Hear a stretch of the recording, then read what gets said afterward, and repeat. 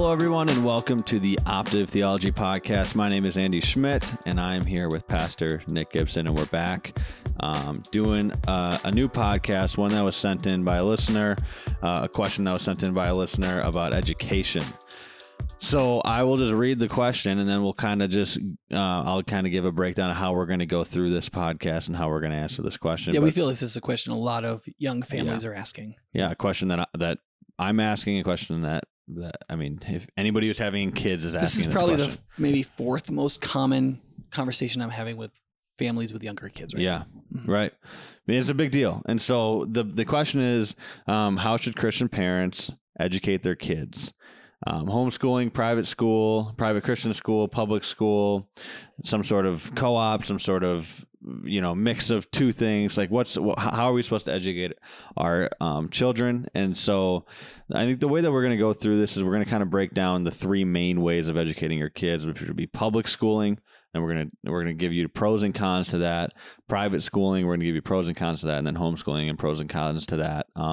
Yeah. Okay. Can I make a pet peeve adjustment here? Yeah. Okay. So I agree with Milton Friedman that public schools, what we call public schools, should be referred to as government schools. Okay. They are not, because all of our quote private schools, right. They're not private. They're public. Yeah. They're privately run, but they are for the public. They're for the Anybody public. in the public can enroll. Anybody can be a part of the school. Yeah. It's not like you have to be a member of High Point Church to be part of the school. Right. Anybody who comes into our church, we welcome. Right. We encourage them to put their kid in the school. We have Muslims, atheists, irreligious families put their kids in our schools, right? Because like if you're an Indian immigrant and you come to America and you find out what's being taught in our public schools, and Indian culture in these kinds of ways is pretty conservative. Yeah, they're just like, my kid's not gonna be taught that lunacy. And so we've had atheist Indian parents who, like, their dads have PhDs in engineering. They're working at some firm here and they're immigrants, and they put their kids in our school because they're not Christians. They don't really want their kids to become Christians, but they would rather have their kids be proselytized about Jesus, but being told that stealing is categorically wrong, for example, than the alternative in the government schools. So what I would like to say is there are government schools and there are privately run schools. Yeah. Right. And this will be an interesting... And both are public schools, right? Yes. Yeah. And I think this will be an interesting conversation between you and I because, I mean, we're having a child in November and we're seriously... I mean, one of the things that Andrew and I talked about while dating, which is one of the most important things for me, was when we have kids, how are we going to educate these kids? Because I had a really poor experience in the public schools or in the government schools. Andrea actually had a positive experience in the public schools. Yeah. And we found that the difference between her experience and my experience is that she was in the middle of nowhere in Wisconsin and I was in Madison, Wisconsin, and the public schools were much different. Now, I lived in like cow country in northern New York near Fort Drum. So like about 20 minutes from the Canadian border. And my government school experience was actually quite good. Yeah. I mean, quite good. Good in a lot of ways. Right. Yeah. I think part of the difference is, and we'll probably talk about this a little more, is there is such a thing as a Christian education. Yeah. There's such a thing as a Christian compatible education. Yeah. And then there's such a thing as a Christian acidic education. Yeah. So a lot of people who are like out of high school, let's say. Yeah. Especially if you're my age, like I'm in my 40s, say. Yeah. Our experience in school was that it wasn't Christian, but it was Christian compatible. There was very little explicitly taught in the public schools that was explicitly incompatible with Christian faith. Yeah, if you became a Christian after going to the public schools, there wouldn't be a ton of like knowledgeable adjustments that you would have to make. Right. This is why evolution was such a big hot button issue. Yeah, right. Because people are like, because evolutionists are just so godless. Well, okay, there are some that are very godless, yes. However, it also was the big issue. Yeah. Like when I was in school, like we were still taught that promiscuity was basically wrong. Like we knew everybody was doing it, but it was like, but there's a lot of costs and it's really not good for you. And it's not really that moral. Right. And you know what I mean? Or like respecting your parents. Yeah. Or we weren't encouraged to like come up with new pronouns for ourselves or explore the idea that maybe I wasn't a little boy or these girls weren't little girls or, like some of the stuff that you're kind of like, okay, you're literally revolutionarily tearing apart the fabric of our culture intentionally because you want to undo it. Yeah.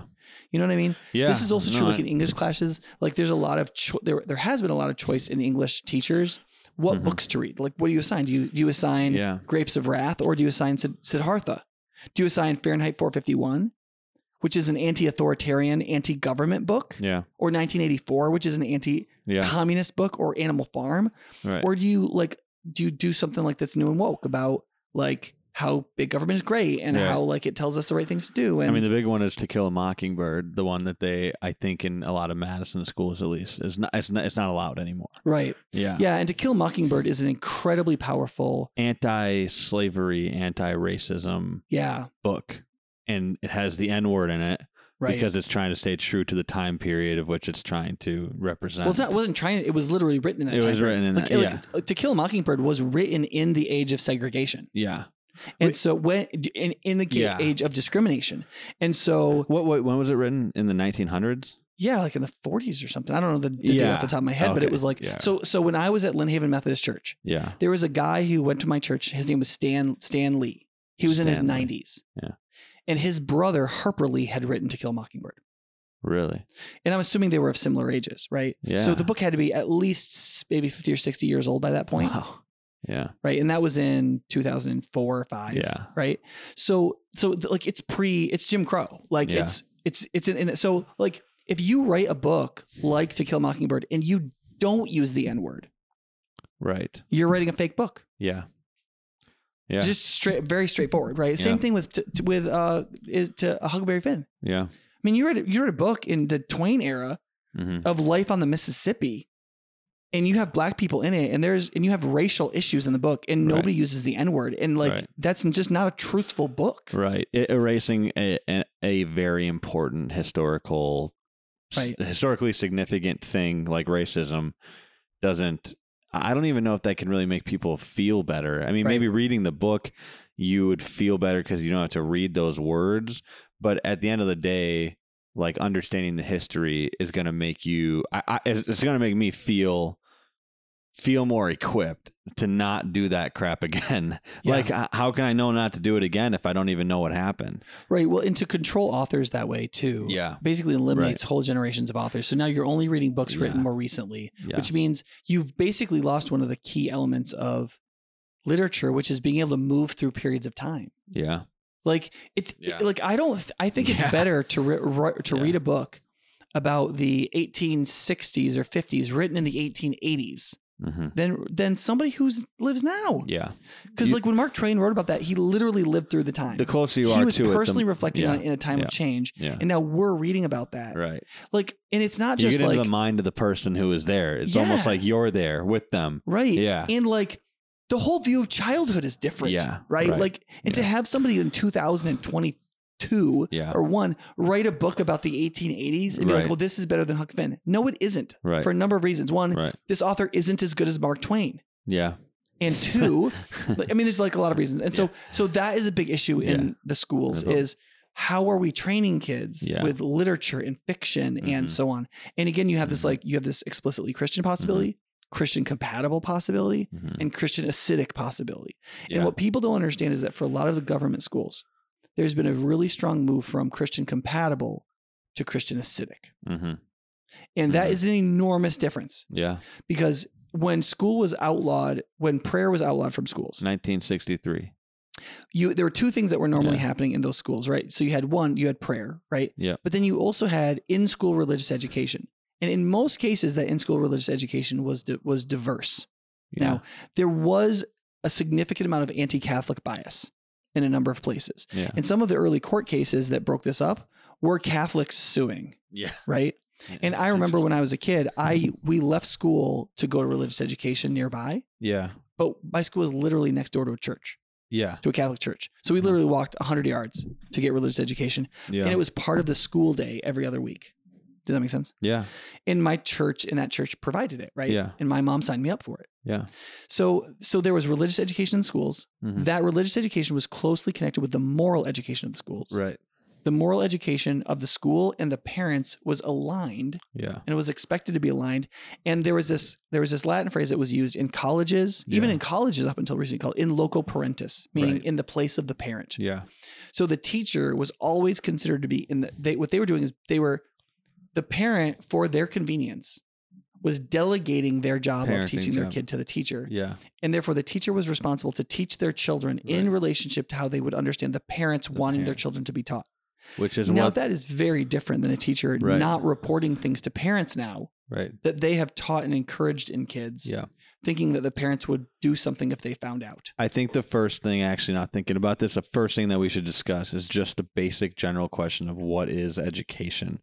Like, how would you define education? Because this is something that I think when I look at like the statements of education or whatever from like Harvard and Yale back when they started, their goal was to like build up godly men to go out and be functional parts of society or whatever, and it was about God and Christ and things like that. And all the utterly godless Ivy League schools were started as pastoral training institutions, Calvinist, to like pretty Calvinist in many cases. Calvinist, So what would you define as, and what would you say education is?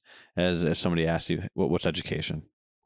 Yeah, I would say the alleviation of ignorance and the formation of persons for a knowledgeable and virtuous life. Yeah. And the virtue part is really important to me. I think education is supposed to form, because I don't think you can talk about information devoid of the values it's connected to, because I don't think you can talk about the true without talking about it in relationship to the good and the beautiful. Like, and as virtue, I mean, maybe you can't substitute this, but could you substitute it just for character? Yeah, I think character tends to be a weaker and more general word, but yeah, I think so. Yeah. But part of the issue with virtue, and this is true for character, is that the good that should be developed into a person has been habituated into them. Yeah. And one of the things that we pretend isn't true is how strongly habituation affects human persons. Like before we're 5 years old, we're already taught by imitation and by the people we love what we should like, care about, and be interested in. Yeah. And then in the years closely after that, we're creating a general moral formation of the world. Our sense of aesthetics or beauty is well formed already.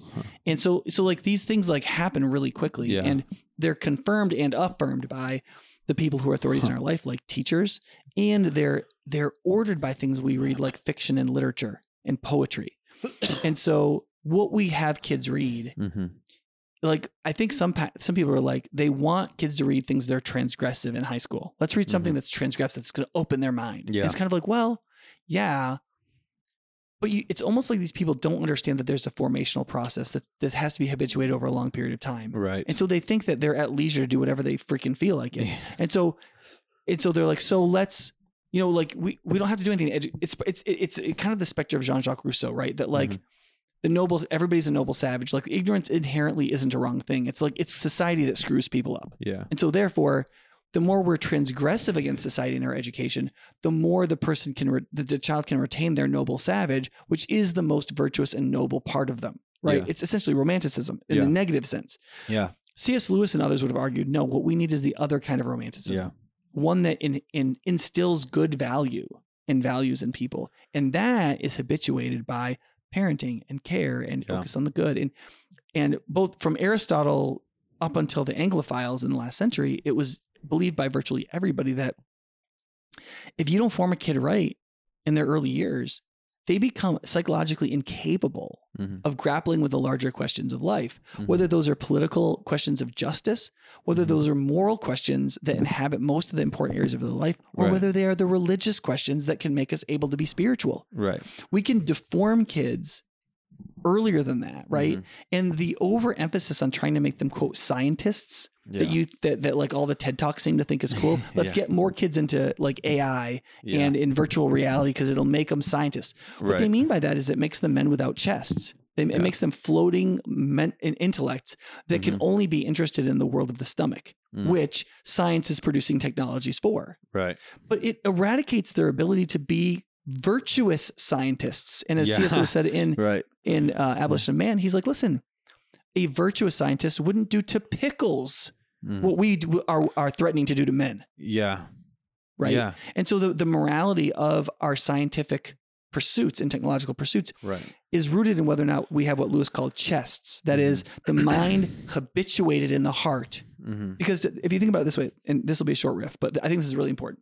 There was a book that came out not too long ago called, it was like the Something in the Emissary. Okay. The elephant in the emissary, I think it is. And the mental picture is that you've got this huge elephant, and then you've got a person sitting on top of the elephant, and the person sitting on top of the elephant is like your prefrontal cortex. It's your rational mind. And it's like, this is right, this is wrong, this is good, this is bad. It's like your critical self.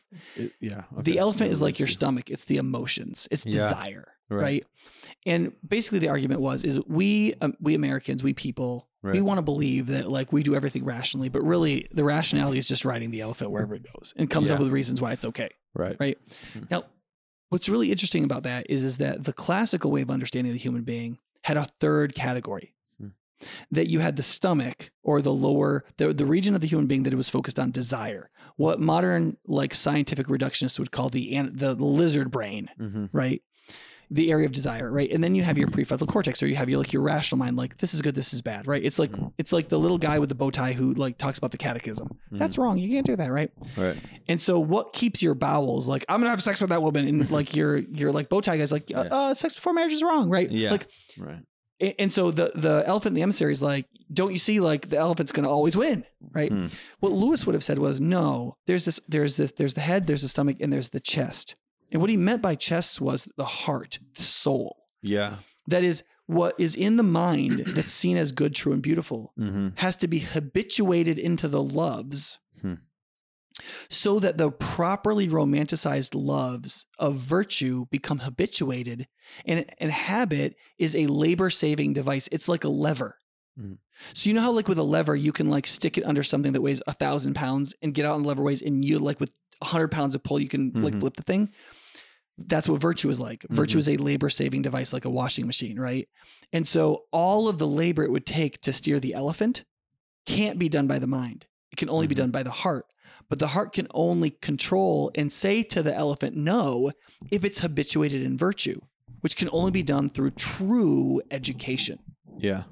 And the problem that Lewis brought up in The Abolition of Man is that our education is set up to create men without chests. That is, human beings that do that middle area has not been developed. It just doesn't even exist. Yeah. And so he says the problem is not that just you have bad men. He's like, you have something that wouldn't have been recognized by most of humanity as men at all. You don't have a man. Right. Yeah. They're essentially animal spiritualists. Huh. Interesting.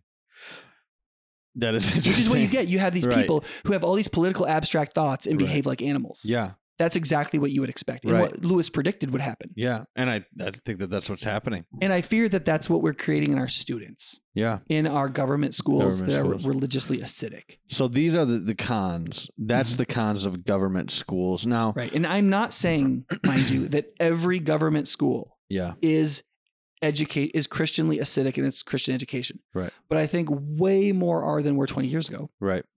And I think most urban ones are. Right. And that's a real problem. Right. And then when Andrea and I were talking about what we kind of went through these three options too: public, private, homeschool. And public school was the one that we just decided there's no way on earth that we're going to send our kids to public schools. If you live in Wanakee, let's say. If you live in Wanakee or anywhere around Madison. Yeah, and because you believe that that education is Christian acidic. Right. That your kid is learning. See, part of the issue here is that. Well, I want to say too, even in the rural areas, Andrea went to school up there, up in Those northern. teachers are all going to the same teacher colleges. Yeah. And very few departments are as radical as teacher colleges. And a lot of the older teachers who were good when she was in school, they're retiring. Right. And so you see what's happening in the cities is now moving out into the rest of the states. The city is always a culture forming womb of the society. Right. And so it's hard to be like, if we moved out to the middle of nowhere, would we send our kids to public school? Probably not. I'd maybe consider it more, but probably still wouldn't really even consider it. Yeah. There is a conservatizing effect oftentimes in the rural areas. But yeah, that's a big deal. And when I say that the teacher colleges are some of the most radical departments in the country, when I say that as somebody who I did my undergrad at a teacher college. Yeah. In the 90s, that was true. Yeah. The education department was one of the more progressive departments at the whole school I was at. And I was at a very progressive school. Yeah. Because it was a state school. It was a government school. Right. And those transitions that already happened after. I mean, this happened in the 60s, basically. Yeah. Is the hippies got their PhDs and went to colleges and became the professors, and they changed the culture. That's what they did. Yeah. Yeah. And I'll say, so, I mean, as somebody who like as far as I can think of, or kind of where I'm at right now is like I'm highly critical of the public school system. I went to the public school system in Madison. I had a really difficult time. Mm-hmm. And if I spoke my mind about things that I believed in, I would get in serious trouble, kicked out of class, ridiculed, mocked, made fun of by people who are double, triple, quadruple my age that I was supposed to be looking up to. So my experience might be the teachers advocated bullying. Yeah, they advocated. They were perpetrators to certain groups, and then they're extremely sensitive about it for other groups. Right. What that means is they're enforcing a religious ideology. Yeah, and it was established by the government. Right. It was extremely difficult for me to wrap my head around these things, and so yeah, maybe my opinions might be tied to an emotional history that I've had with the schools, but I think I can actually give a couple pros that I can see to government schools. I think I can actually do that. They are, like, if you look at them, just you step back, they are pretty amazing institutions of what they, like, how many kids they house and like how many people they employ and all the stuff that they do. And you know, it is pretty amazing what they're capable of doing. And even for somebody like me, like one of my pros, and I've told people, like, I don't think that I'd be who I am today without the public schools. Yeah, maybe I wouldn't have gone through like years of porn and just terrible things I was introduced to. Yeah, that might be true, but I learned to stick up for myself, and because of one. I disagree with the ideologies, and I had to stand up. If I believed that what I thought was true, I had to stand up, even if it meant that I didn't get a good grade in a class or I was made fun of. Two, I'm in a class with 400 or 500 people. Like, I have to stick up for myself. I don't want to get beat up. I don't want to get made fun of. I have to stick up for myself and say the things that I think are true.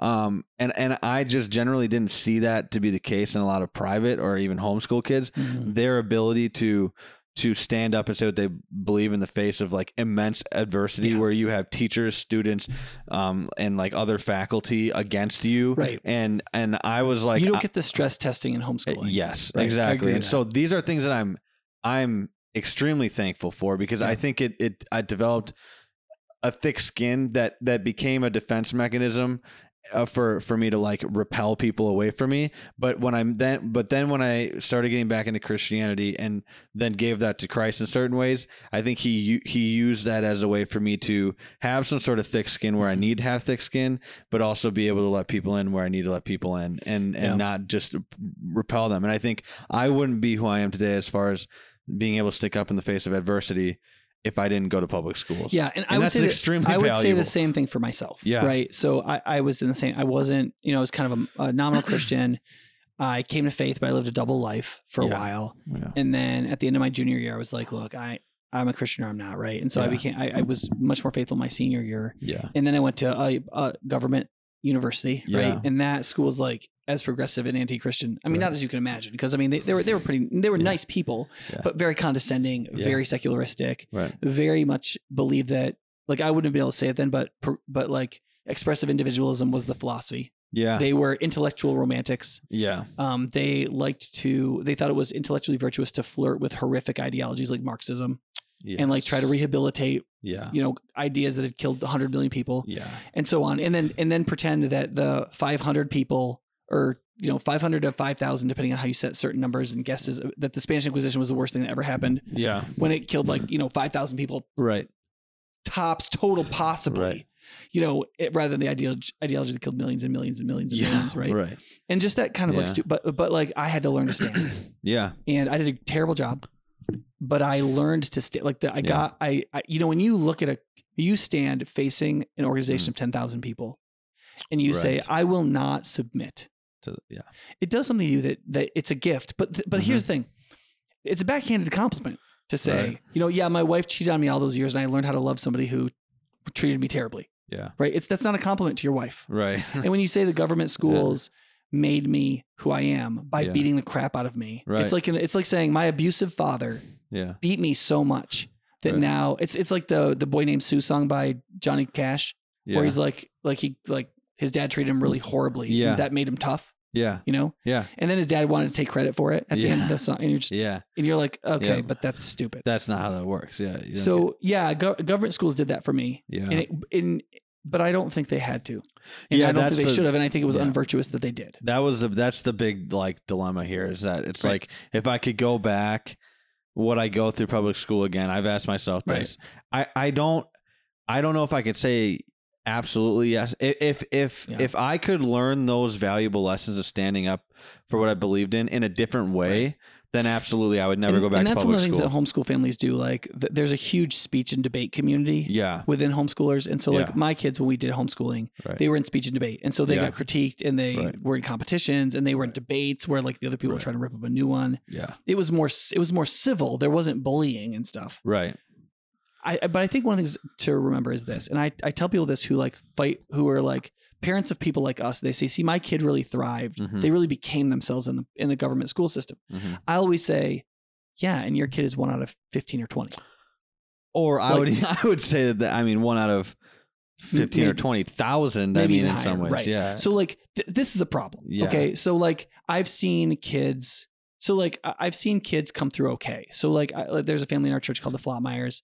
And they've got one kid that went and played volleyball at Eau Claire, and her coach turned out to be a Christian, and her faith seemed to be doing fine. Yeah. And they have a middle son who goes to crew at UW. He seems to be doing okay, trying to find himself, right? Okay, great. Right. Your family did okay. Yeah. Great. Right. There's maybe stuff I don't know about those kids' lives where maybe their faith is struggling more than I thought, right? Yeah. But 2, like, what about everybody else? Yeah. Right. So, I look at all these other families, and their kid, they gave their schools Christian kids, and they got back little Romans. Yeah. That's what they got. Mm-hmm. And the 8 hours a day that the school got with them was overwhelming, culturally overwhelming. Yeah. Especially when you add in adolescent differentiation, where kids start to be thinking about being like their peers rather than like their parents. Yeah. And then virtually all their peers are secular and godless. Right. I'm trying to think of right now. I don't think I can think of a single friend of mine from high school or middle school who was a Christian at that point, who went to the universities and is still a Christian. I think they've all renounced their faith. Right. And in the schools, it's so funny. You talk to people at schools, they're like, well, maybe just your faith isn't that believable. Yeah. Like, or maybe there's 5,000 people here who disagree with me, and it's very difficult to stand up for what I believe in, and I'm just going to cower to what they say. Well, this idea that like an adolescent is a hovering brain that makes only rational decisions. Yes. Right. Like, how could you be that ignorant about human development? It's crazy. Right. Right. Yeah. So I have no sympathy for those kinds of positions. No, what happened is you bullied the faith out of these kids, and you're proud of yourselves, and you should be ashamed of yourselves. Yeah.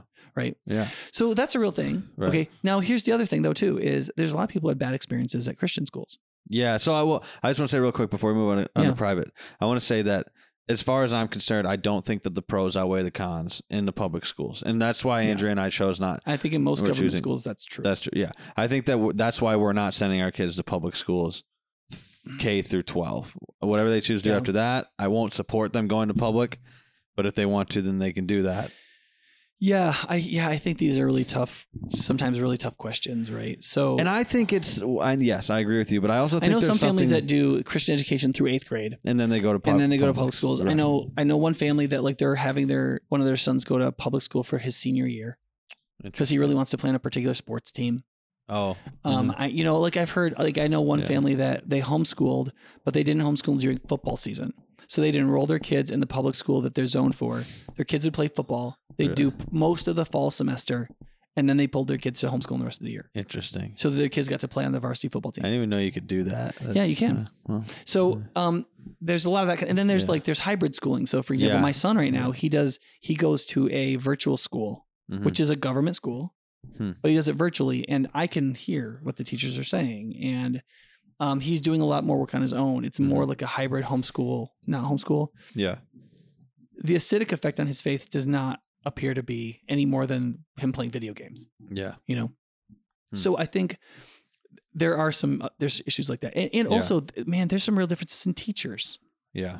There are some teachers that are Christian and aren't acidic towards Christian faith. Right. There are some teachers who are Christians, but are acidic towards Christian faith because of all the worldliness they accept. Right. There are some non-Christians that are really careful to honor in loco parentis, like kids and their families and their faiths. Now they tend to be a whole lot more honorable towards Muslim kids than Christian kids, or Jewish kids, but they are. Some of them are. Yeah. But then there's just a lot of teachers that think that they need to free kids from the shackles of the ridiculous religious beliefs of their families. Yeah. Or they believe that that's necessary in order for them to have the gender ideology or the race ideology they think is important to convey. And I want to be really clear when I say race ideology, I don't mean the questions of critical race theory as an academic discipline. Yeah. What I mean is the perverted nature of critical race theory as it comes through these undergraduates that get degrees from teachers' colleges and that use that as a like baseball bat to beat people with in their school curriculums. Right. And so like when sometimes people are like, Nick, critical race theory is just an area of discussion and like investigation within the academic realm. And I agree with that. And I think it's a worthwhile endeavor. I think that a lot of it's bad scholarship. Yeah. But I think it's worthwhile scholarship. And I think some of the things that they talk about are important and helpful. Yeah. But when parents say this crap in our schools, this critical race theory shouldn't be here, we're not talking about the same thing.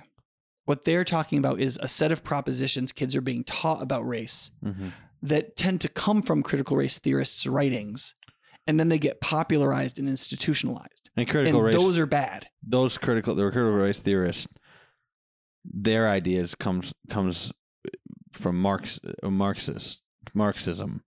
Like it is in critical theory was like built on the intellectual genealogy is there. Yeah. I mean, critical theory is like a family, and it comes from that sort of Marxist history. Yeah. To say that critical race theory is in itself Marxist, I wouldn't say that.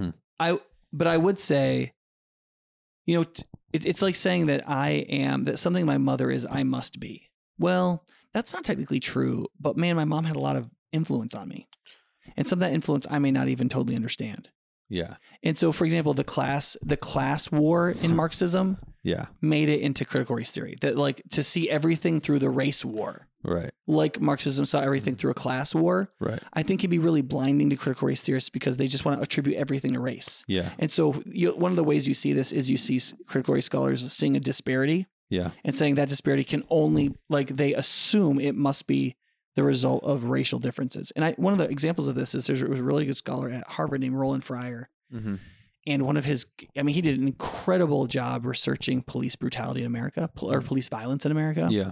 And he was the person who proved pretty categorically that black men were not subject to being killed by police more than whites, but they were subject to more other non-lethal forms of physical violence from police. Yeah. And they studied more than 1 million interactions between police and subjects. And they did the most rigorous research you can imagine. Extensive. And like Harvard lynched him. Like a couple critical race theorists that were from privilege, but that were black, were put on this like probationary committee because one of his secretaries said that he had made some sexually inappropriate comments. Yeah. And he made some comments that were like, that you shouldn't have done those. Yeah. But for most people, they would have gotten an education thing, or they would have gotten like slapped on the wrist. Right. Because he didn't sexually assault anybody or anything like that. And he didn't harass somebody continually. Yeah. They're just like over 15 years of emails. There were 2, 3, 4, 5 sentences that were like a little suggestive romantically. Right. That weren't good, And they put him on 2 years of academic probation. They shut down his research. Right. And you can tell that there's other motivations to that. Oh, it's because of the dark underbelly of critical race theory in the university. Right. Absolutely. Right. And Roland Fryer is an economist. He doesn't really care about that crap. He's doing economics research. Yeah. He's actually interested in the truth, not theorizing. Right. So he has a data set that's incredibly rigorous. Right. Yeah. So like, and I would say like, so on the Engage and Quit podcast, we had, what's her name? She's a critical race. She's CRT scholar in the education department at the UW-Madison. She goes to Mount Zion Baptist. I'm blanking on her name right now. Yeah, I can't remember either. Anyway, she's like, I did an hour-long conversation with her about critical race theory. Yeah. And I thought it was really good and very Christian. But like, I wouldn't put her in the same category as Abraham Kennedy. Yeah. Because there's a difference between being a social advocate and being a theorist. Yeah. And one of the things that Gloria Ladson Billings is her name. Okay. One of the things that Gloria Ladson Billings wrote in one of her chapters that we discussed was the title was "What Critical Race Theory Isn't," because she's like, some of these things that's not critical race. Like, for example, she said, "Listen, critical race theory is incapable of any judgments." Yeah. Because it's a theory and it's non-moral. So, for example, you can show a disparity and you can theorize that in America everything has a racial bias to it. That racialization is normal rather than abnormal.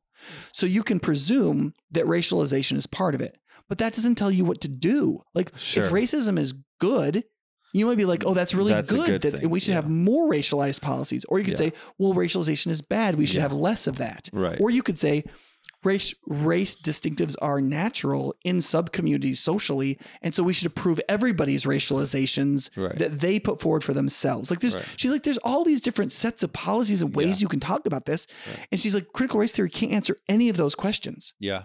Right. And that's actually true she's trying to be a scientist and a theorist, and she's trying to be careful. But you read a book like Ibram Kendi, he's like, listen, if you're not with me, you're against me. Yeah. And he has all these progressivist, I would say much more particularly radical policies that if you don't agree with him, you're wrong. And he's much more popular than most of the other people. Yes. He's more popular because he's more radical and because he can stir up more emotion. Right. And that's what people want. Right. And so when parents like in places like Virginia say, hey, we don't want this critical race theory stuff in our schools. Yeah. You see what the advocates do is they go, what do you mean? You mean that pure critical race theory stuff that Gloria Ladson-Billings does that is like very academic and very good. Yes. It's like so very helpful and very philosophical. Yeah. You're against that. Yeah. You're a racist. Right. When that's not what they're upset about. What they're upset about is the stuff Kendi writes. And like, frankly, a lot of white women write about race. Yeah. That makes it into teachers' colleges and they're taught and make teachers not theorists who help kids think about like, is there something racialized about the way you're doing this? Right. And what are you going to do about that? Yeah.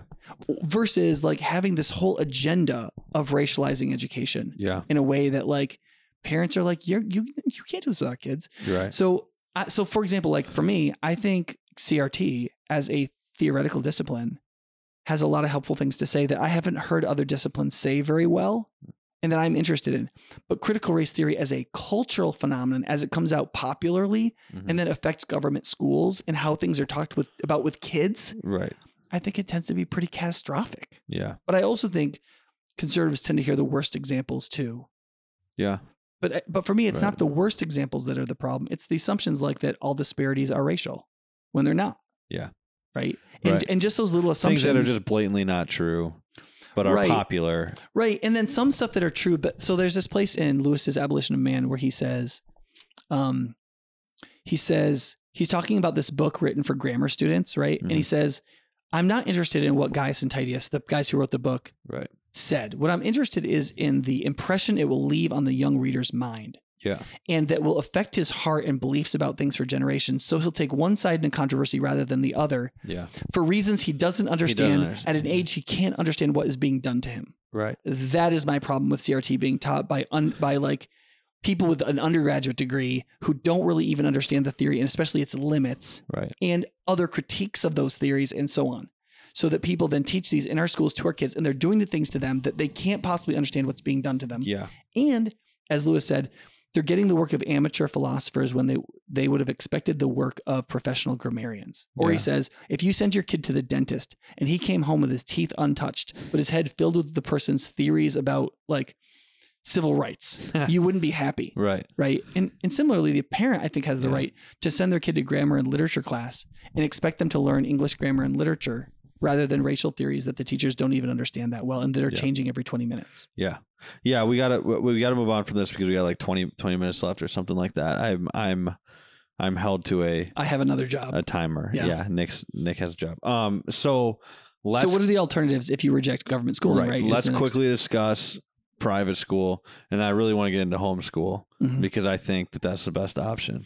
Yeah, public Christian schooling is what I'm going to call it, which people call private schools. Yeah. So there are private schools that are truly private that are exclusive. The reason I think they call it private schools is because you got to pay. Well, they don't understand taxes.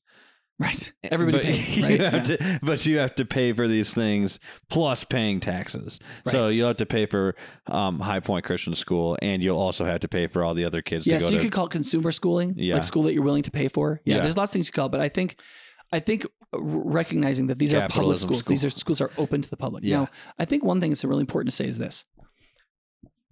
A lot of private schools are worse than government schools.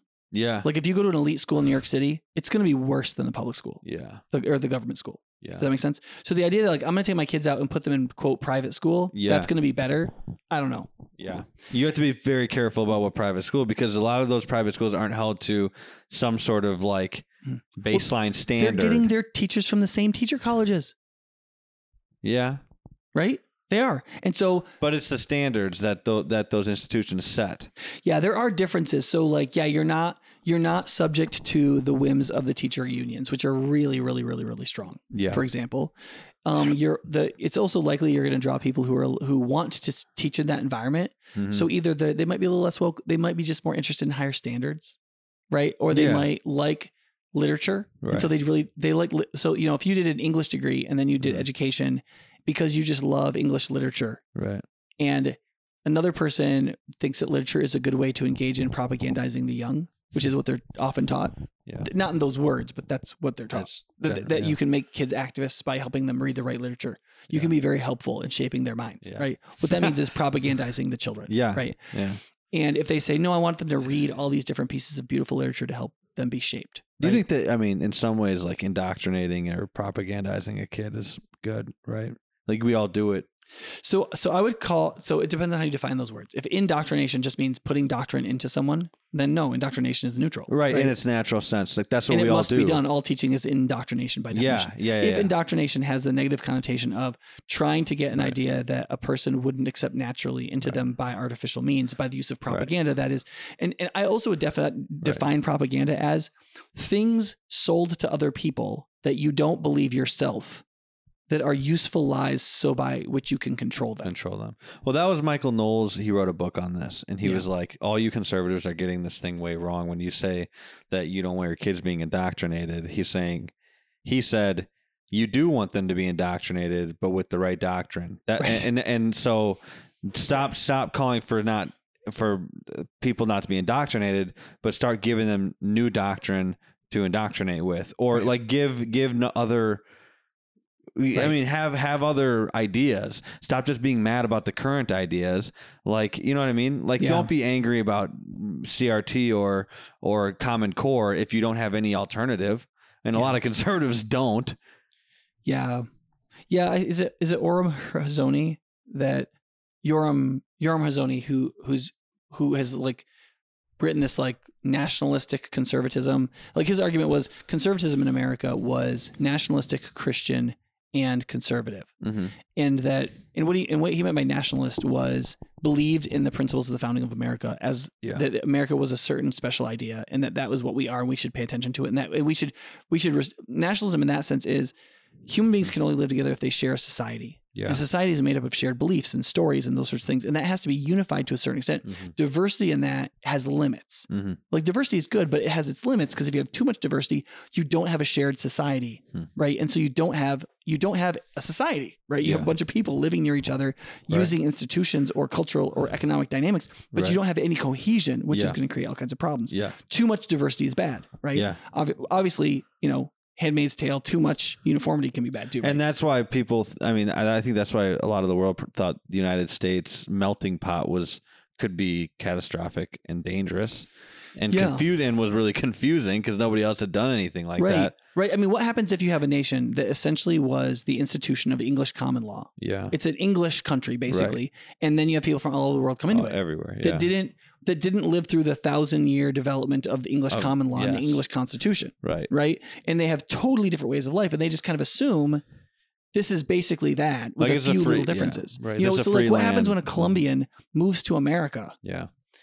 Right. They bring their Colombian societal views of things. And so what they've heard on the news in Colombia their whole life is that the capitalists are bad. Mm-hmm. The socialists are good. I mean, they just elected a communist.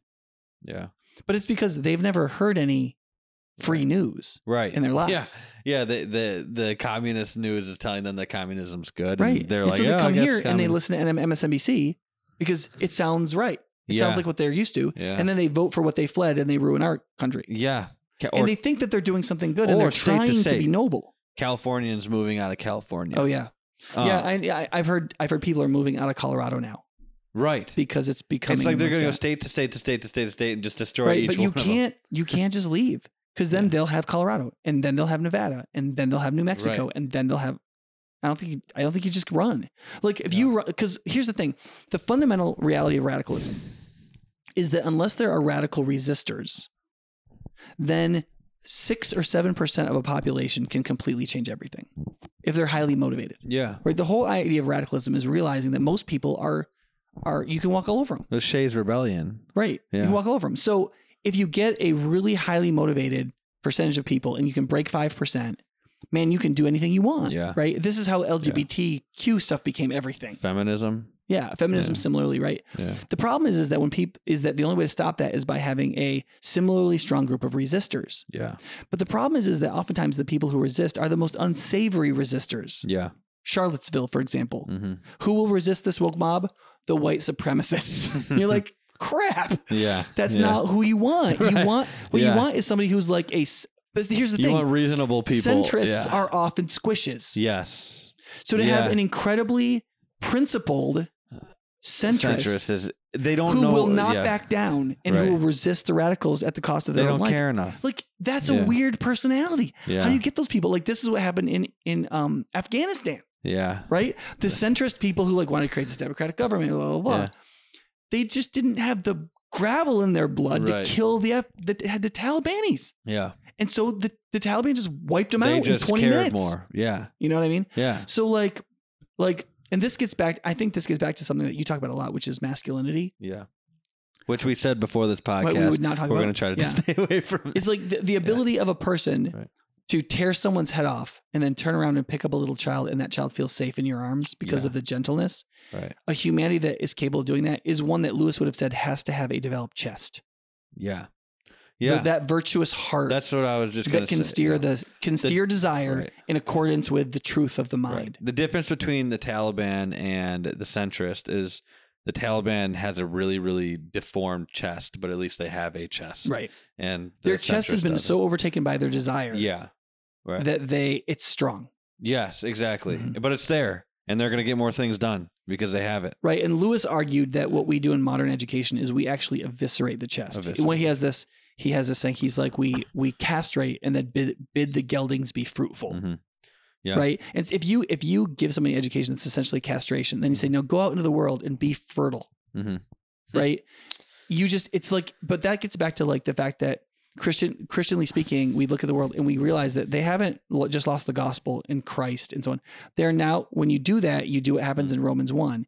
You actually lose your clarity on what a human is and what humanity is and what creation is. Yeah. And when those things fall apart, your ideology will lead you in all kinds of really terrible directions. So what do you? The private school, what we call private schools, what do you say quickly? Are often even worse. Yeah.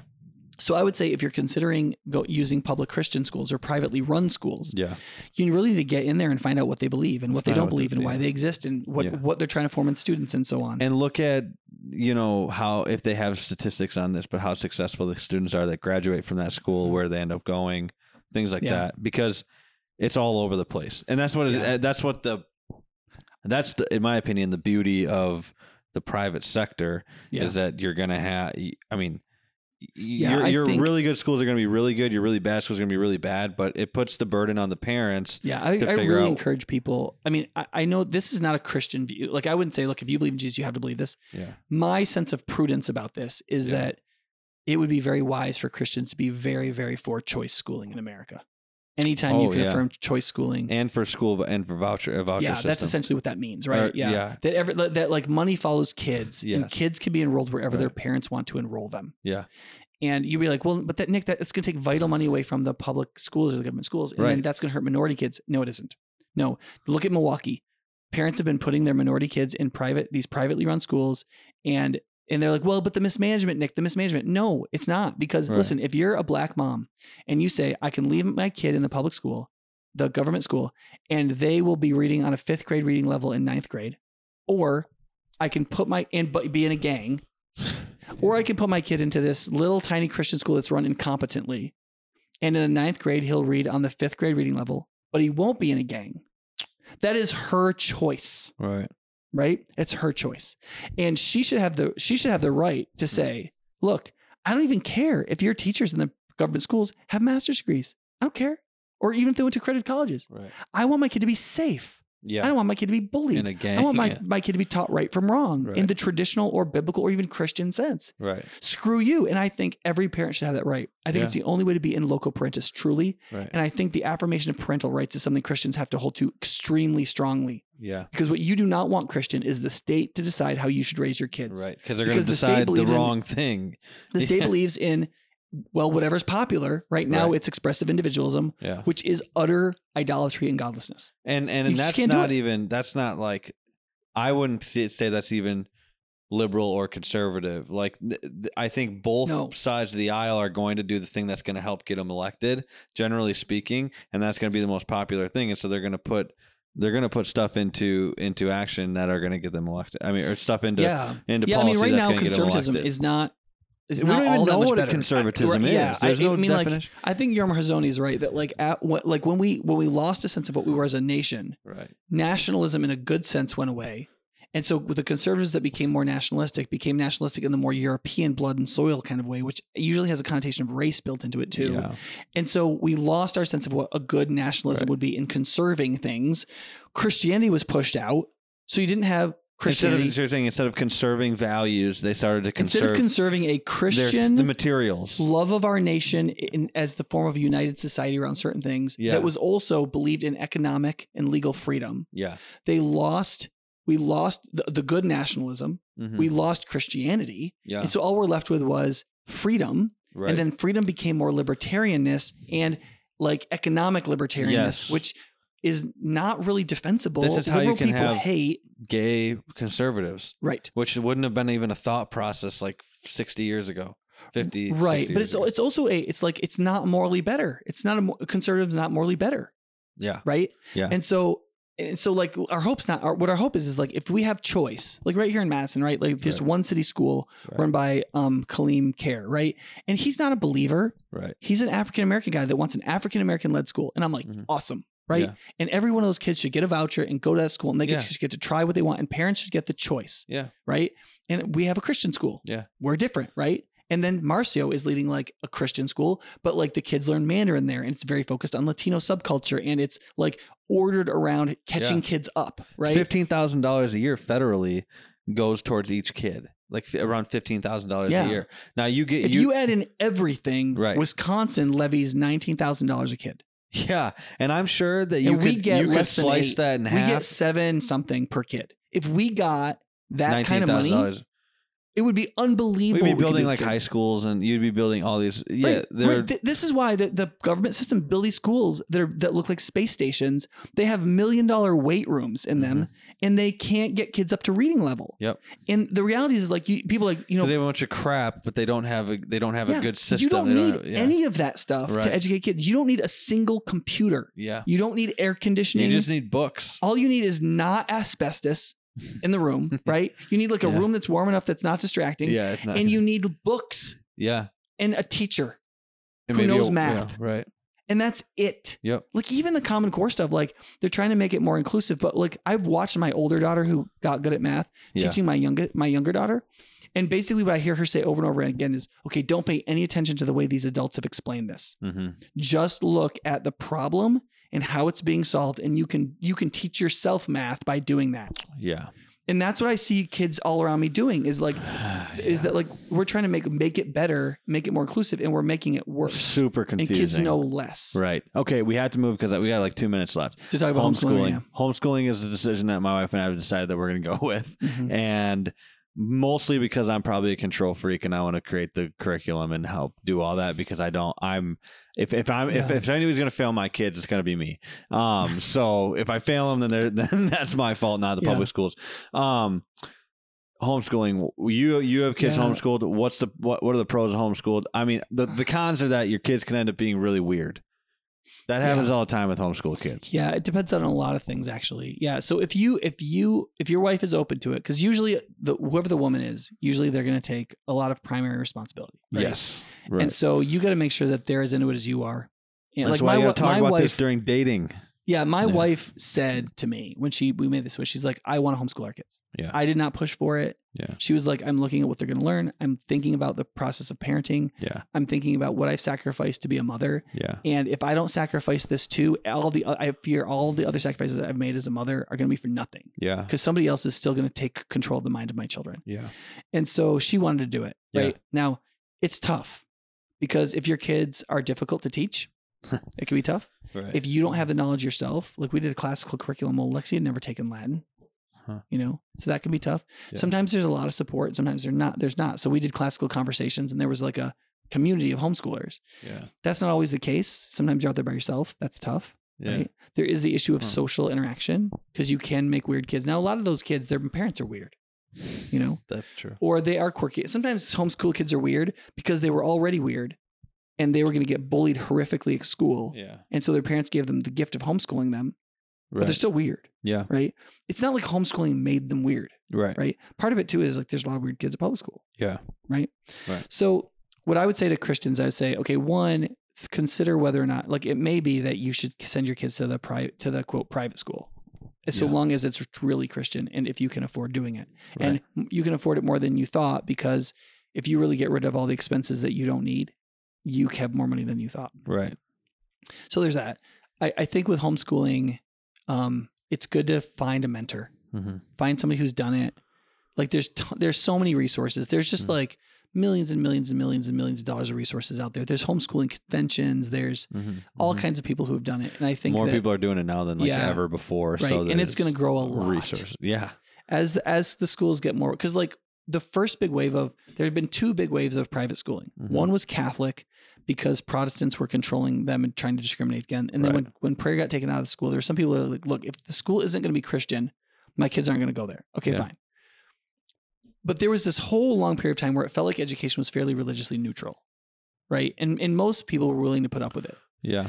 But what's happening now, and it's happened in the last 15 years or so, is that schooling has become, in the government schools, very acidic to Christian faith. So much so that if you let your kid marinate in that, Christianity becomes unthinkable to them in a way they don't even understand and that you don't even understand. It's at a deeper level than just a little argument about evolution. It's like they can't even think religiously because they're men without chests. Right. And so I just think like you can't send your kid to that. And this can become so difficult for the church to preach the gospel to these people. Yeah, the church cannot overcome that. They hate it. Yeah. We can't, like, we can't send our kids to 8-hour day education mill. And listen, like, I know some people hearing this be like, Nick, you're being so fundamentalist and so like reactionary. Listen, this is 100% exactly what John Dewey said he was doing when he set up the public school system. Like 100 years ago, when John Dewey, who was like one of the most well-known intellectuals in American history, said, basically, we need to do this so that the state schools can educate kids so that we can have a unified country. And then he said in a number of places, including private and a few public, because their parents are so ignorant, they won't make progressives out of them. Yeah. Only we can do that with the government school system. That's why we must have kids in school full time, 8 hours a day. Yeah. Like the entire system was made. And the parents were lazy. They're like, yeah, this sounds great. I don't have to take responsibility. I mean, I have a problem with parent, and we have to.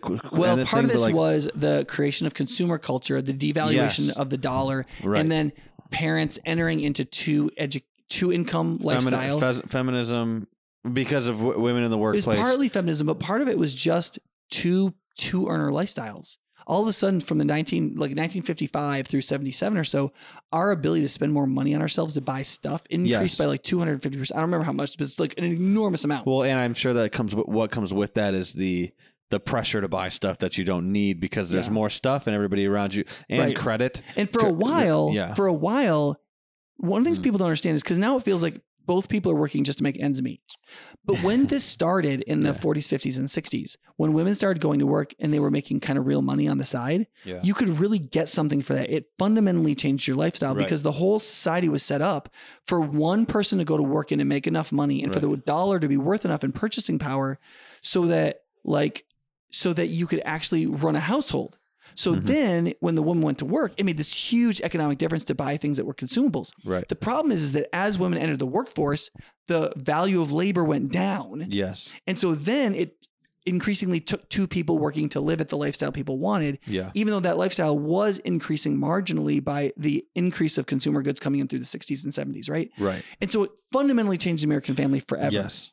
And parents were no longer really the main focus of who was raising their children. And that moved over to the public school system. And now we have what we have today with the children government with no schools chest. Continued to radicalize. Yes. And now we've already given our kids over to those schools. Now they've been radicalized and now we've lost them. Right. And so now we're kind of stuck in the situation where either we reform the government school system. Which is probably not going to happen because it's so embedded. It's very difficult. I don't want to say it's not going to happen, but it's very difficult. Yeah.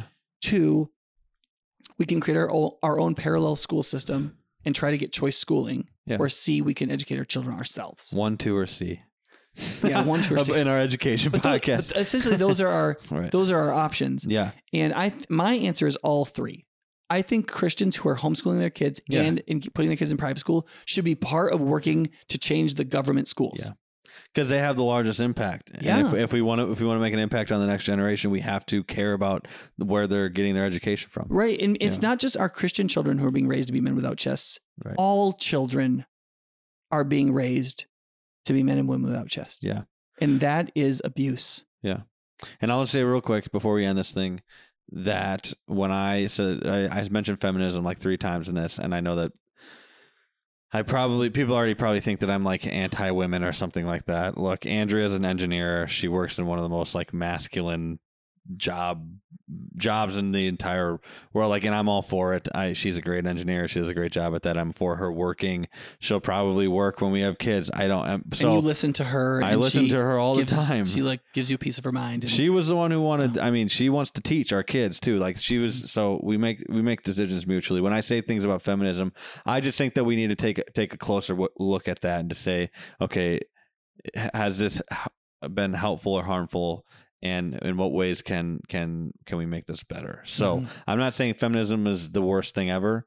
There's really good things that came out of feminism. I'm saying, but there's also bad things that came out of it, and that's how most things are. There's good and bad things that come out of it. Yeah. The public schools are not the way they are because of feminism. Yeah, no, not at all. Yeah. But yeah, yes, exactly. So all right, so we're gonna finish this off because I'm gonna get in trouble if we don't. We might do another podcast on this and go more in depth into some of these things because we scratched the surface. If people are really interested, like write in if you're interested, and we'll get some parents on here who've homeschooled their kids, and they'll talk to you more about that or Christian public school teachers. Yeah. I talked to a couple, or I talked to one for this podcast. Yeah. And it was an interesting conversation. So right, yeah, there's affirm and help and support all the Christians in the government school systems who are administrators or teachers. They're trying to do good. They are doing something that is noble to do, and we just really want to. I can't honor those people enough. They're working. It's harder and harder, it seems. Yeah. But what they're doing is worth doing. Yeah. Yeah. All right. Well, if you like this podcast, make sure you like, share, subscribe this, subscribe this, like, share this with your friends, subscribe, give us a 5-star rating, leave us a review, and we'll see you guys in the next one. Goodbye.